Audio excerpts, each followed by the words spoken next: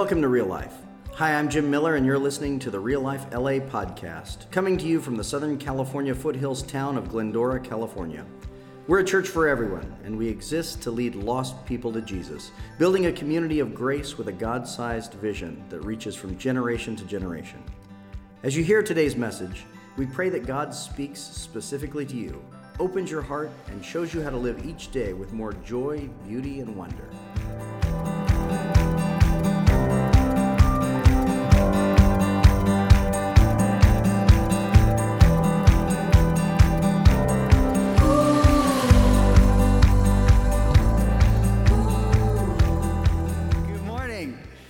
Welcome to Real Life. If you're here for the first time, I'm Jim, and I'm your pastor. And never fails that no matter how many people come, we still leave the front row available for the Holy Spirit. Well done.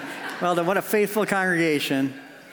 And I feel like I should give you updates on my contagious illnesses because you seem to... Okay. Good morning to those in the chapel who were even more afraid and are now on the other end of the campus. God bless you guys as you worship on the other side of our church this morning, and everybody who's joining online as well, because I realize there are people who are out and about who nonetheless tune in and join us on the weekends online, so that's cool too. Good to see you all this morning. I have had an adventurous summer in all kinds of ways, and a really faith-building summer. And I've shared with you a little bit about that since I got back from the conference I went to in England, and I'm going to talk to you about that more today.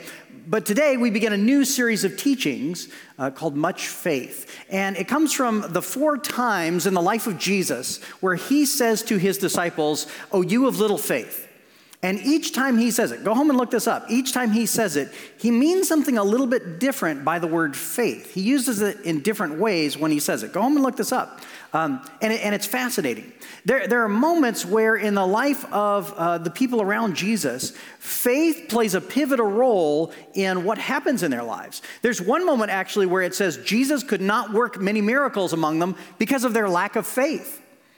Faith plays this critical role in unleashing the supernatural in our lives. And I want to be a person of faith, and I want us to be a church of faith. And I think that's probably the next big pivot in the life of Real Life, that faith would be unleashed in new and powerful ways. And so I want to spend the next few weeks looking at those moments in the life of Jesus where he says to his disciples, "Oh, you of little faith," and look at what he meant and what happened next. Open with me, if you would, in your Bibles. Turn them on. Matthew chapter 14. We're going to look at a moment in the life of Jesus, which if you've been to Sunday school is a famous one. You've probably heard this before. If you're new to church this morning, because I realize every week there are people who are here for the first time, this might be a brand new story, and it's a fascinating one, and it's a powerful one.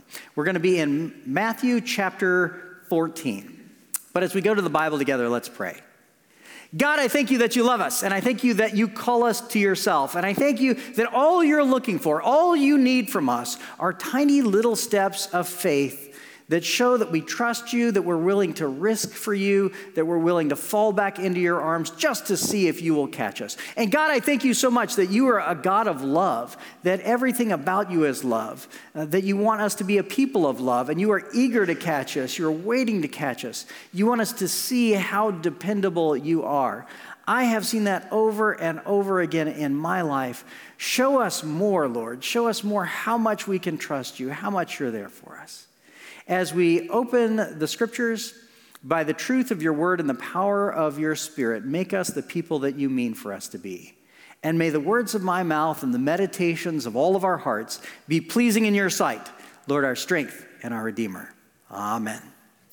All right, this is Matthew chapter 14 at verse 22. Matthew was a disciple of Jesus, one of the inner circle of 12, and kind of has a unique story among the disciples because Matthew had become a tax collector. That means Matthew was a Jewish man who the Romans conscripted to take money away from his own people and give it to the empire that ruled over them. So the Jewish people hated Rome, and they disliked Jewish people who were collecting taxes for Rome. They saw them as traitors. And so that's who Matthew was.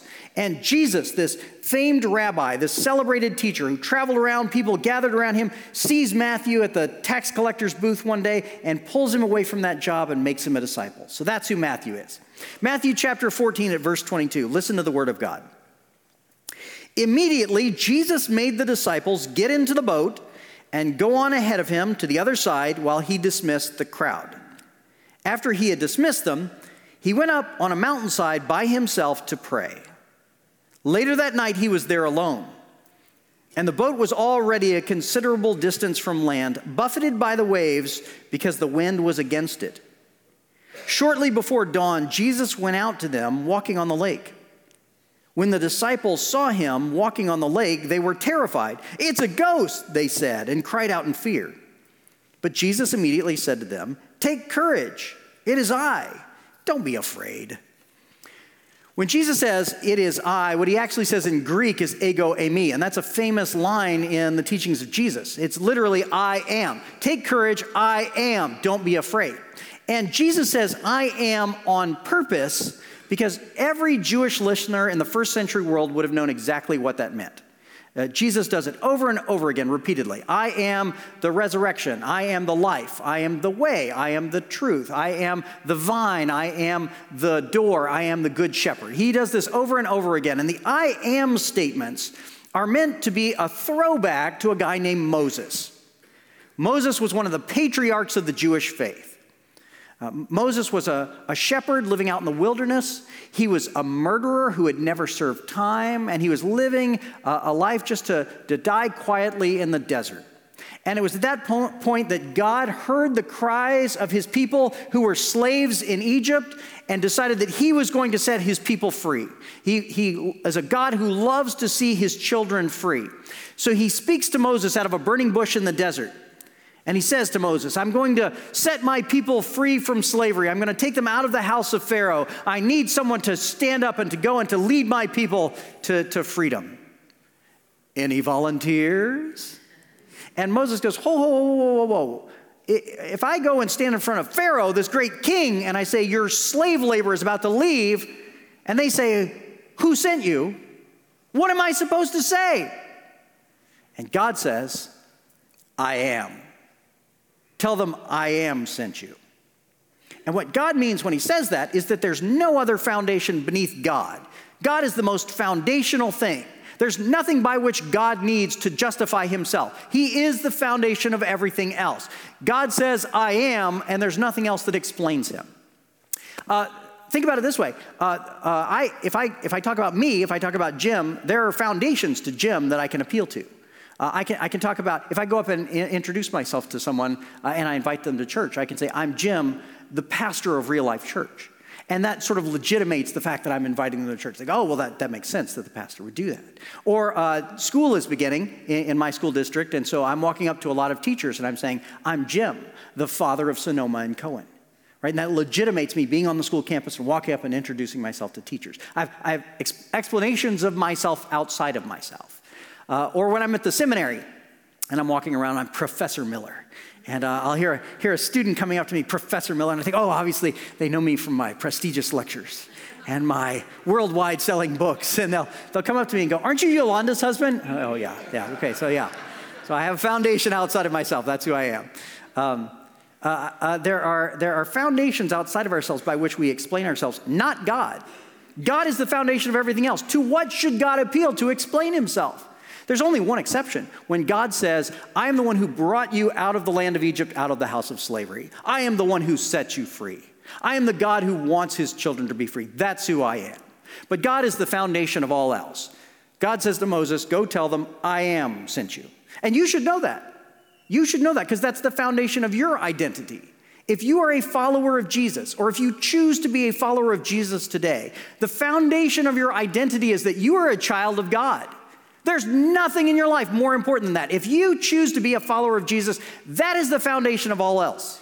And nothing in your profession, and nothing in your relationships, and nothing about your sexuality, nothing else identifies you more firmly than I am a child of God. Amen? If you are a follower of Jesus, that is who you are. You are a child of God. So that was God speaking to Moses. Tell them I am sent you. And so Jesus, over and over again, says, I am. I am, I am, I am. And when he does that, he's identifying himself with the God of all creation. He's saying, that's who I am. I am that God, right? It's a radical and controversial thing for a Jewish man to do in the first century world. He's identifying himself with God. So that's one thing that Jesus does in this passage. Second, Jesus is doing something else in this passage when he walks on water that's fascinating and powerful. He is identifying himself with the God of the Hebrews, but he is distinguishing himself from another king. And I think Matthew knew this. I think, I've never seen this in any commentary, but I think Matthew had to know this. If you look at Matthew chapter 14 as a whole, back at the beginning of the chapter begins with John the Baptist, Jewish prophet, being murdered by Rome. John the Baptist was prestigious. He was a rock star in first century Judaism. The prophets were admired and they were awe-inspiring and people were afraid of them because they heard directly from God. They knew what God was saying. If you go back and you read about Elijah in the Hebrew scriptures, everybody admired and feared Elijah because of who he was as a prophet. Well, John the Baptist, cousin of Jesus, is a prophet. And people go out in the wilderness to see him and to listen to him and to be baptized by him. He's this radical guy who speaks for God in the first century Jewish world. And at the beginning of Matthew 14, he's beheaded by Rome. That's Rome's way of saying, our gods are better than yours. Then Matthew records the feeding of the 5,000, where Jesus takes a few loaves of bread and miraculously feeds 5,000 people with them.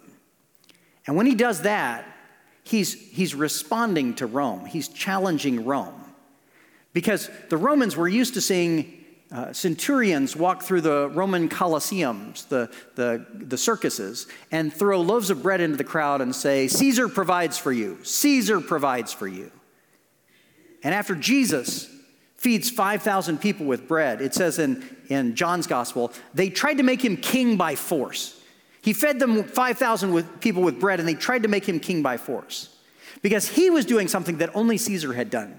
They had seen Caesar give out bread to the masses, and now Jesus was doing it. And they said, yes, finally our revolutionary is here. Finally, the king who's going to throw off Caesar is here. Rome has just beheaded John the Baptist, and now Jesus steps in and does something that they've only seen Caesar do. And they say, yes, that's what we want. We want to throw out Rome, and we want Jesus to be our king. And then you come to the walking on the water. This is Matthew 14. Beheading of John the Baptist, feeding of the 5,000, walking on the water. And I think this has a powerful historical significance. Everybody in the first century Roman world would have known the stories of Rome, as surely as you know the story about George Washington cutting down the cherry tree, or Abraham Lincoln and the Emancipation Proclamation. Right? We teach those to our kids from a young age. In the first century world, all the Roman Empire would have known about 49 AD, where Caesar crossed the Rubicon River and took Rome. And Rome went from being a republic to being an empire. And it ushered in the rulership of the Caesars, the 12 kings, the Caesars of Rome. Every first century Roman citizen would have known those stories. Everybody who worked for Rome would have known those stories. They would have bragged about how Caesar crossed the Rubicon River, came in and took power. You know who worked for Rome? Matthew. Matthew was a tax collector for Rome. He had listened to Roman soldiers brag about this story and tell this story over and over again. And little Roman kids were brought up with this story of Caesar crossing the Rubicon River and taking Rome. So follow this passage again. Rome kills John the Baptist, the premier prophet of Israel. Jesus steps into the role of Caesar and gives bread out to the masses. And then Jesus goes out walking on the water, crossing over the water into Roman territory, so as to say, a new king has come. A new king has come to bring revolution to Rome, to throw off the powers that have oppressed you, and to bring in a new kingdom. Jesus' opening message is, repent, the kingdom of God is near. Jesus comes bringing in a new kingdom and promises that he brings a revolution which will start a world built on justice and a love for oppressed people. He comes in as a threat to the powers that be to say God's kingdom is stronger than them.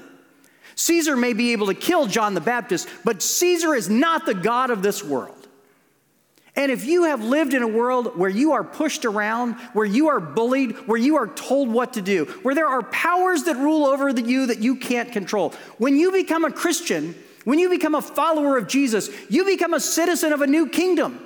You believe in a God who loves you and provides for you, a God who rules with justice and who loves oppressed people. You believe in a God who provides for you. You don't need Caesar to provide a house of worship. You don't need to amass wealth to buy bread for yourself. You believe in a God who loves you and cares for you. You can fall back into the arms of this God because he wants to catch you. Jesus crosses the river, crosses the lake to say, someone is coming who's a greater king than Caesar. I'm pretty sure Matthew knew that story. I'm pretty sure that's what Matthew is telling us here. But then this great and powerful moment in the life of Jesus is interrupted by Peter, who by all accounts is a moron. Verse 28, Lord, if it's you, Peter replied, tell me to come to you on the water. Come, he said. Then Peter got down out of the boat, walked on the water, and came toward Jesus. But when he saw the wind, he was afraid. And beginning to sink, he cried out, Lord, save me. Peter. Peter only opens his mouth to put his foot in it. That is the only reason he ever speaks. And the disciples know that about Peter. And they make fun of Peter. They tease Peter. All the Gospels are filled with stories of Peter getting in the way and speaking up when he shouldn't. I know Matthew told this story the rest of Peter's life. I know he loved this story. Because here Jesus is at this great moment showing himself to be the God of creation, the rival to Caesar. And Peter goes, I want to play too. Maybe one day I'll get to be in the Bible. And so Peter gets out of the boat and steps on the water. But, the storms on the Sea of Galilee are pretty fierce. Today, there are actually signs posted on the Sea of Galilee that say, if you park here, your car might get washed away. And so Peter sees the wind and he starts to be afraid and glub, glub, glub, glub, glub. Now, I don't think Peter is a failure in this moment.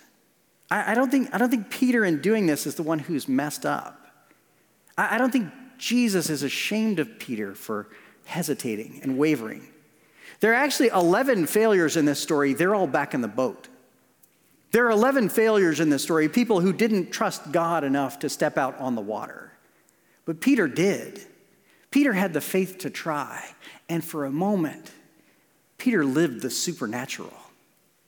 I think God waits for moments where we will just trust him enough to step out, just put a few toes in the water to see what happens.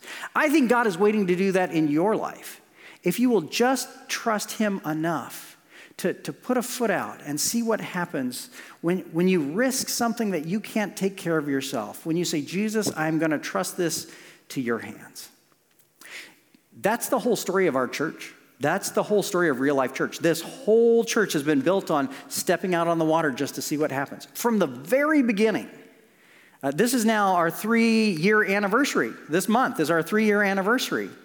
And 3 years ago, we began with a meeting in the park. Some guys from the church called me and said, we're going to have a Bible study in the park this weekend.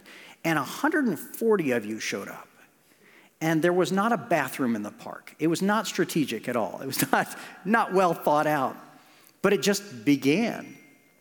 We didn't even meet the next week because we didn't have a plan for where to meet. 2 weeks later, we met, and a guy named Randy showed up with speakers and microphones and tech equipment and soundboards, and he says, this is all mine, but you can use it. You can use it as long as you want.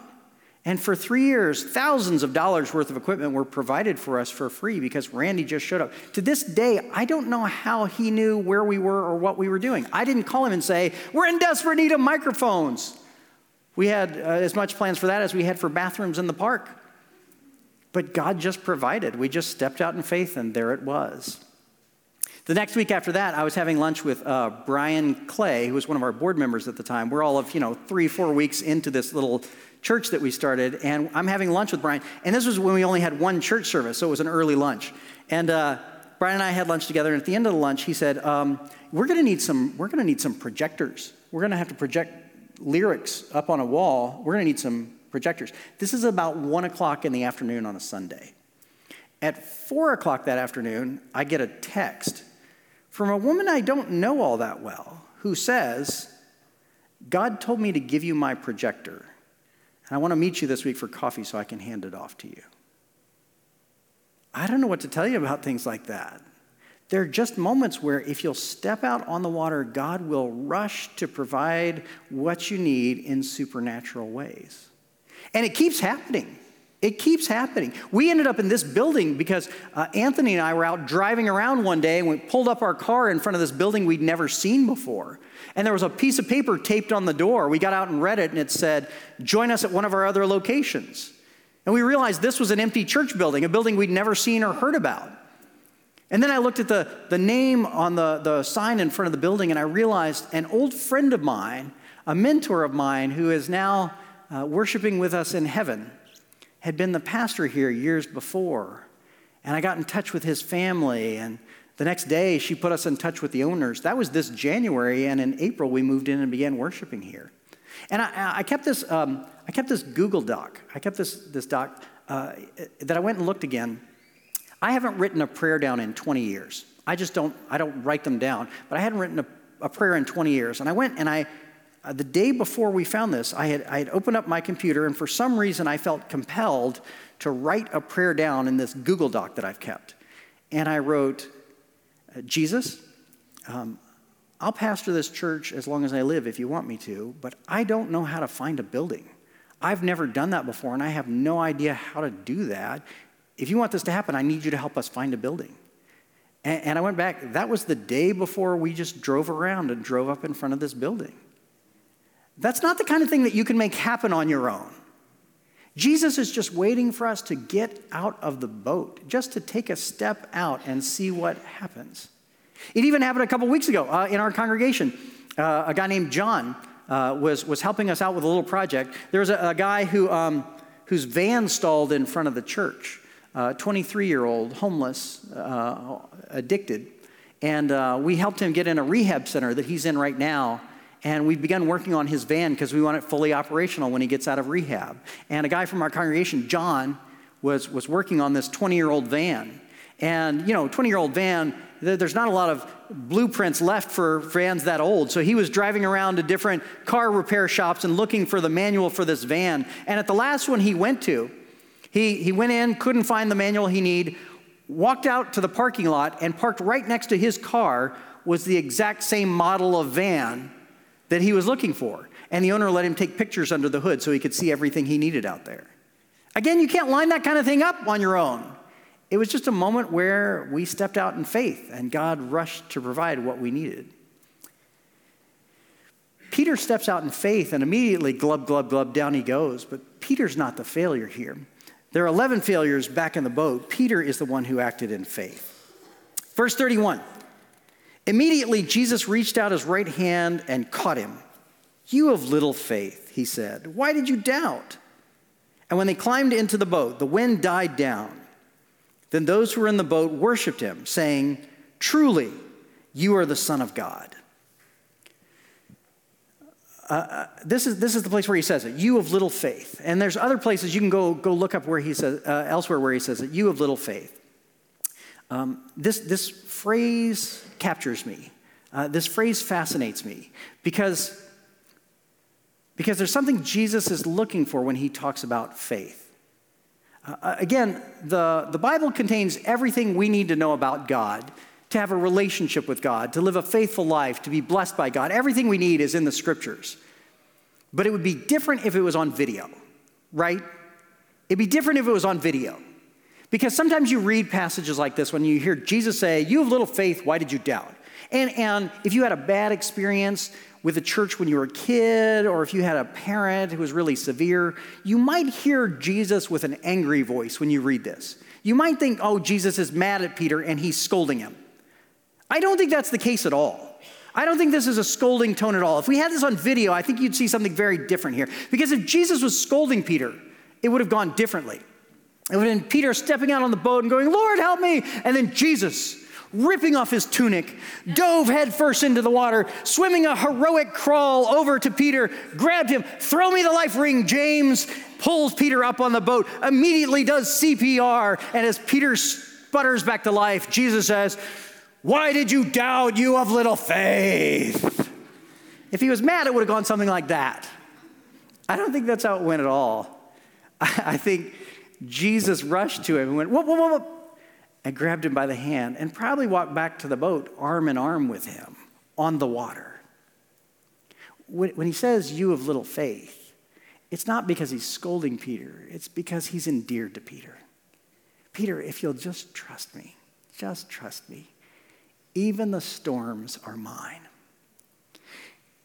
If you're at a place in your life where you are not sure, where you can't see what God's doing, where you don't know if the storms of your life are in God's hands, God is not mad at you for that. God is not waiting to punish you for that. God loves you and honestly just wants to scoop you up and remind you how much he cares and show you how good he is. He has not left you alone. He just wants you to have the courage to just take that first step out and put your toes in the water and see what happens. Now, that's hard to do. And I've experienced myself recently how hard it is to do. I told you this a few weeks ago before I went off to a conference in England. There was a Sunday where I was preaching up here, and I was talking about doubt. And I felt this nagging little voice in my head say, there's somebody in this room named David who's struggling with doubt this morning. And I remember thinking, Lord, don't bother me when I'm doing religious things. And I remember thinking, well, Lord, I hope you and David work that out because I'm not going to say something about that out loud right now. That'd be super weird. And then after service, I was standing out in the lobby by the door, and I was about to walk across the church campus, and I felt that same little nagging voice in my head say, no, stay right there. There's somebody close by you right now who's going to need you in a minute. Just stay right there. And I thought, well, that one I can do. That's not embarrassing. Nobody knows what's going on in here. I'll just stand here. And a minute later, 60 seconds later, a woman came up to me, new to the church for the first time, in tears, who needed an appointment with a pastor. And if I had walked away, I would have missed her. And honestly, I think I missed David that day, although I think this last week I found out who that David was. The voice that you hear is not an audible one. It's more like what's left over after a voice was in the room. I'll show you what I mean. If I tell you right now, picture in your head an elephant with wings. Can you do that? Picture an elephant with wings. Can you do that? Got that? You see that? Okay. So if I ask you now, how'd you get that image in your head of an elephant with wings? You'd say, well, you just said it. I heard you say it. And when you said an elephant with wings, it just kind of popped in my head. Like I couldn't prevent it almost, right? It was just there. You said it and there. Okay, so the voice is like that, except there was no voice before it. Suddenly there's an idea in your head and you don't know where it came from, and it doesn't feel like a linear train of thought. It just surprises you there. And there it is. Okay. So then I went to a conference in England, and I haven't told you this yet. The conference was all about listening to God. That was all the week was dedicated to. There were 5,000 people in this conference center, and it was all about listening to God. There were people teaching about listening to God. We were practicing listening to God. That's what the conference was for. And there was a night in the middle of the week where the pastor stood up on stage after an hour of worship, and he said, if you'd like to hear God speak more clearly in your life, stand up right now, and somebody from our prayer team will come around and pray for you. And so I stood up, people all over the room stood up, and I started to pray. Stood there for a while with eyes closed praying, and eventually I felt a hand on my shoulder, and a guy stood next to me praying for me. Just gentle, quiet words. And he prayed for a couple minutes, and I prayed. And then he said, so I feel like God is telling me that you need to take the first step, that you need to step out. He's not going to make you do it. You don't have to. He's not going to make you do it. But if you really want to experience God speaking to you and through you, you have to take the first step. And I said, oh, that's funny. I think there's this guy named David who probably thinks the same thing right now. Yeah. So he said, okay, well, let's keep praying. And so we prayed, and he prayed a little while longer, and I prayed a little while longer, and he said, okay, well, I'm going to go pray for some other people. I said, okay.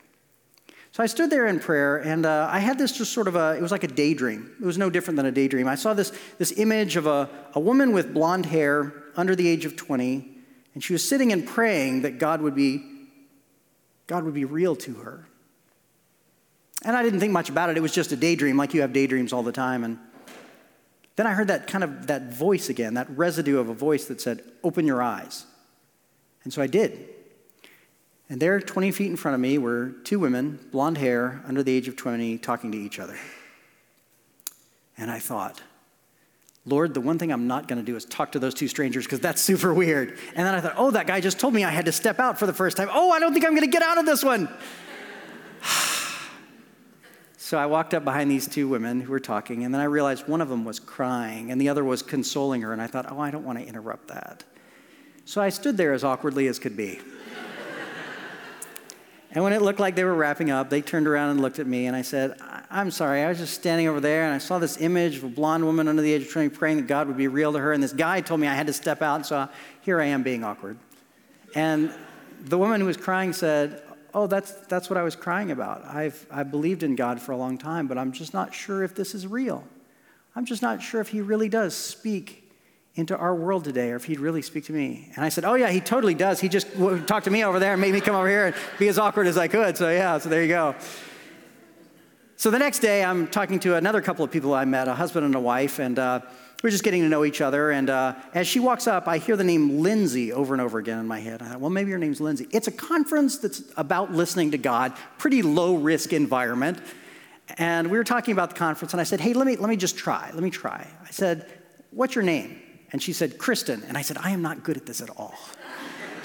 And I said, okay. When you walked up, I started hearing the name Lindsay. Is there anybody in your life named Lindsay who's important to you? And she goes, oh yeah, she's one of my best friends in the whole world. And I said, okay. Could be a coincidence. Is there any reason we'd be praying for Lindsay today? Is there any reason Lindsay would need prayer today? And she goes, oh yeah, totally. Lindsay's in a prayer conference in Kansas City today. She's actually in a 24-hour vigil of prayer right now while we're talking. And so I prayed for Lindsay that day. And I don't know what to tell you about that, except that God speaks. God speaks really and truly today into the lives of people who are just willing to step out, just willing to put their feet in the water and believe. And he wants to talk to you, just so that you'll know how much he loves you, just so you'll know how much he sees you and cares about you, how no detail of your life is out of his hands. He cares about absolutely every single bit of it. He's not going to talk to you to shame you or to call you out. He's going to talk to you to tell you how much he loves you. That's who he is. And if we'll just take the risk of stepping out in faith, just to listen, just to try, God wants to speak into our lives today. And so I want to try a little experiment today as a church, start a new exercise that we'll probably do at the end of our services in an ongoing way here at the church, where we take a few minutes to pray together and to listen and to ask God to speak. So I'm going to invite the band to come out again and lead us in a little worship. And I'm going to invite us into prayer and into listening. Do this with me if you would. Stand up where you are. Now let's take a minute to pray. Let's just ask God, let's ask the Holy Spirit to speak into our hearts. Let's pray with me now. Father, we believe in you. We trust you as much as we can. And we want to trust more. We want to live with a peace and security of comfort, of knowing that you're there all the time and that you want to catch us. We want to know that even in the storms of our lives, we can walk on water. And so we want now just to open our hearts to your word and to your will, to listen to you and to let you speak. God, may your Holy Spirit settle in this room. Begin to speak into the hearts of those who are listening, that gentle, quiet whisper.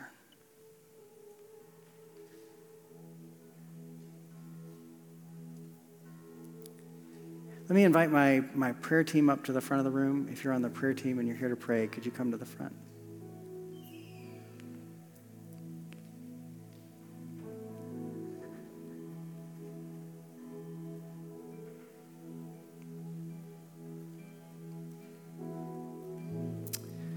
And as we pray, we just wait.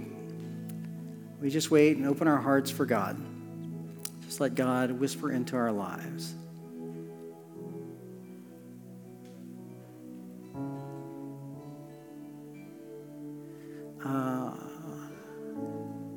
So now, if there's anybody here this morning who is struggling with an illness, if there's a sickness in your life that you've been fighting against, especially a respiratory illness that just won't go away, and you would like prayer for healing, let me invite you now. Let us pray for you right now. If that's you, can you raise your hand where you are? If you've got an illness that's just been nagging at you, doctor hasn't been able to make it go away, medicine's not getting rid of it, but it's something you wish you could be done with. Can you raise your hand where you are?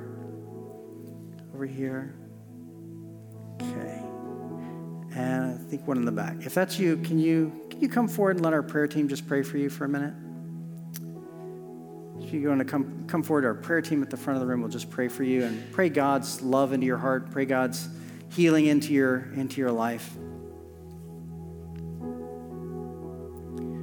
And if you're struggling with a financial decision that's a hard one, and maybe it's an opportunity, but it's a decision that you're going to make that feels like it's going to change the rest of your life. If you would like more of God's wisdom in that decision, if you'd like God to bless that decision or redirect that decision or tell you exactly what God wants in your finances and in your career, could you raise your hand where you are? Let me pray for you. And when we do this, when we risk in faith, when we stepped out, if we're wrong, nobody dies. It's amazing. Nobody dies. We just extend ourselves to God and let God work in our lives. Is that anybody here today? Got a career decision or finance decision you need to make, and you're not sure?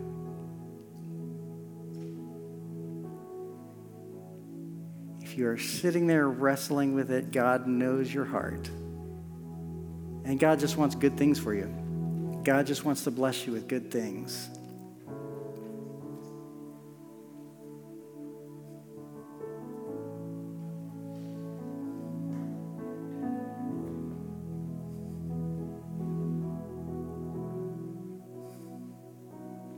We just wait for God to speak. And the more we listen, the more God does. If you want to come forward anytime for prayer, just come forward. One of our prayer team members will pray with you.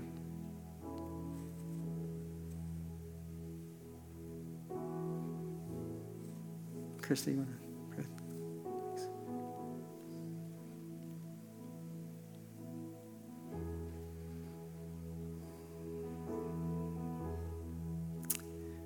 Jesus, speak into the hearts of people who are wondering at you.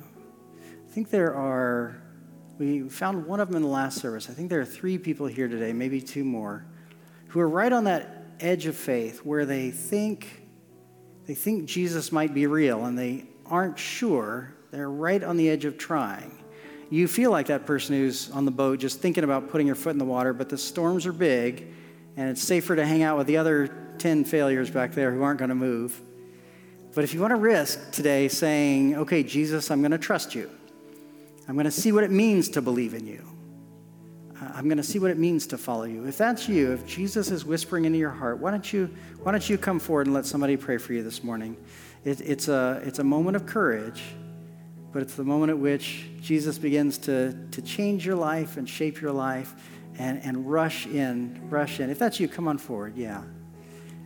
Just let Jesus speak into your heart. Just let Jesus hold you. Come on forward if you'd like to. They'll pray for you right over here if you'd like to. There we go. I think there might be one other person here. It might be in the chapel, actually. But one other person who's right on the edge of faith. Pray with Becky. Right on the edge of faith, who's been thinking, maybe God is for me. I'm just not sure. It's a no-risk bet. If you place yourself in his hands, he just wants to show you how much he loves you and cares for you and wants good things for you. Let's pray, and we're going to continue in worship. Jesus, for all who are here who long to hear your voice and who just aren't sure what it feels like to step out on the water, God, give us faith. Give us courage. Remind us that it's only because you love us that you call us to step forward. It's only because you want to bless us and surround us with your love. It's only because you want us to see how good you are. God, may your goodness pour out on we who worship you, on all of us who gather around you today. God, may your Spirit rest on struggling hearts. Let's take some time and sing together. Let's worship together. And if you'd like prayer, again, for anything in your life, any kind of sickness or illness, if you've had breathing problems or cough, and you just want God's healing, you just want to put it out there in front of God and say, okay, God, let me see your power, then today's the day to do it. If you want to do that, come forward during worship, and we'll pray with you. Let's sing together.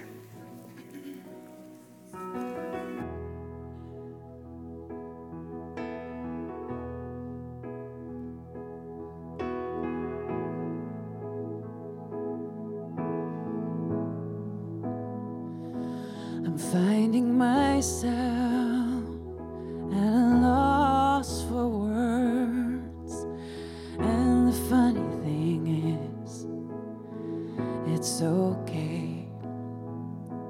The last thing I need is to be heard, but to hear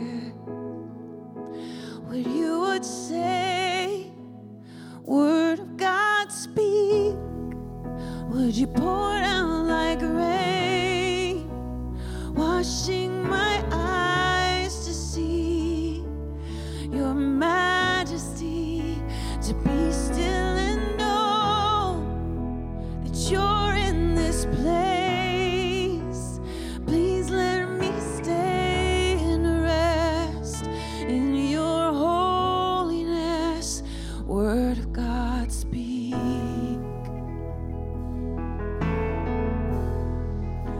Word of God, speak.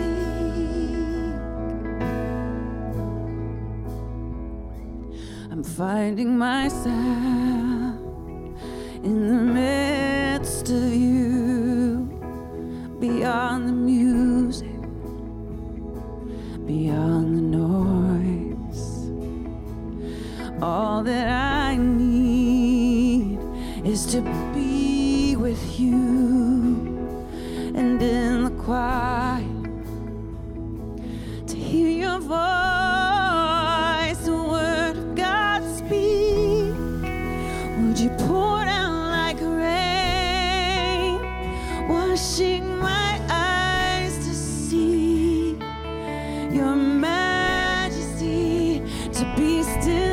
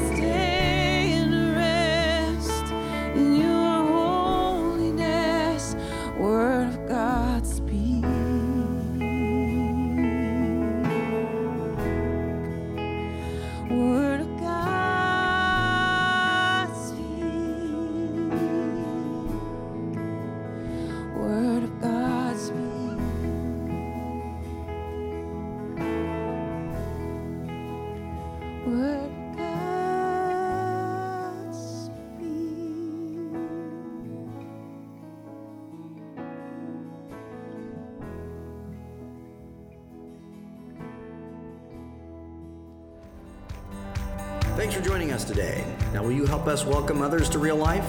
Share our podcast or find us on Instagram or Facebook at Real Life LA. If you'd like to become a supporter, please visit reallife.la and tap Give to help us welcome everyone to Real Life. God bless and have a wonderful day.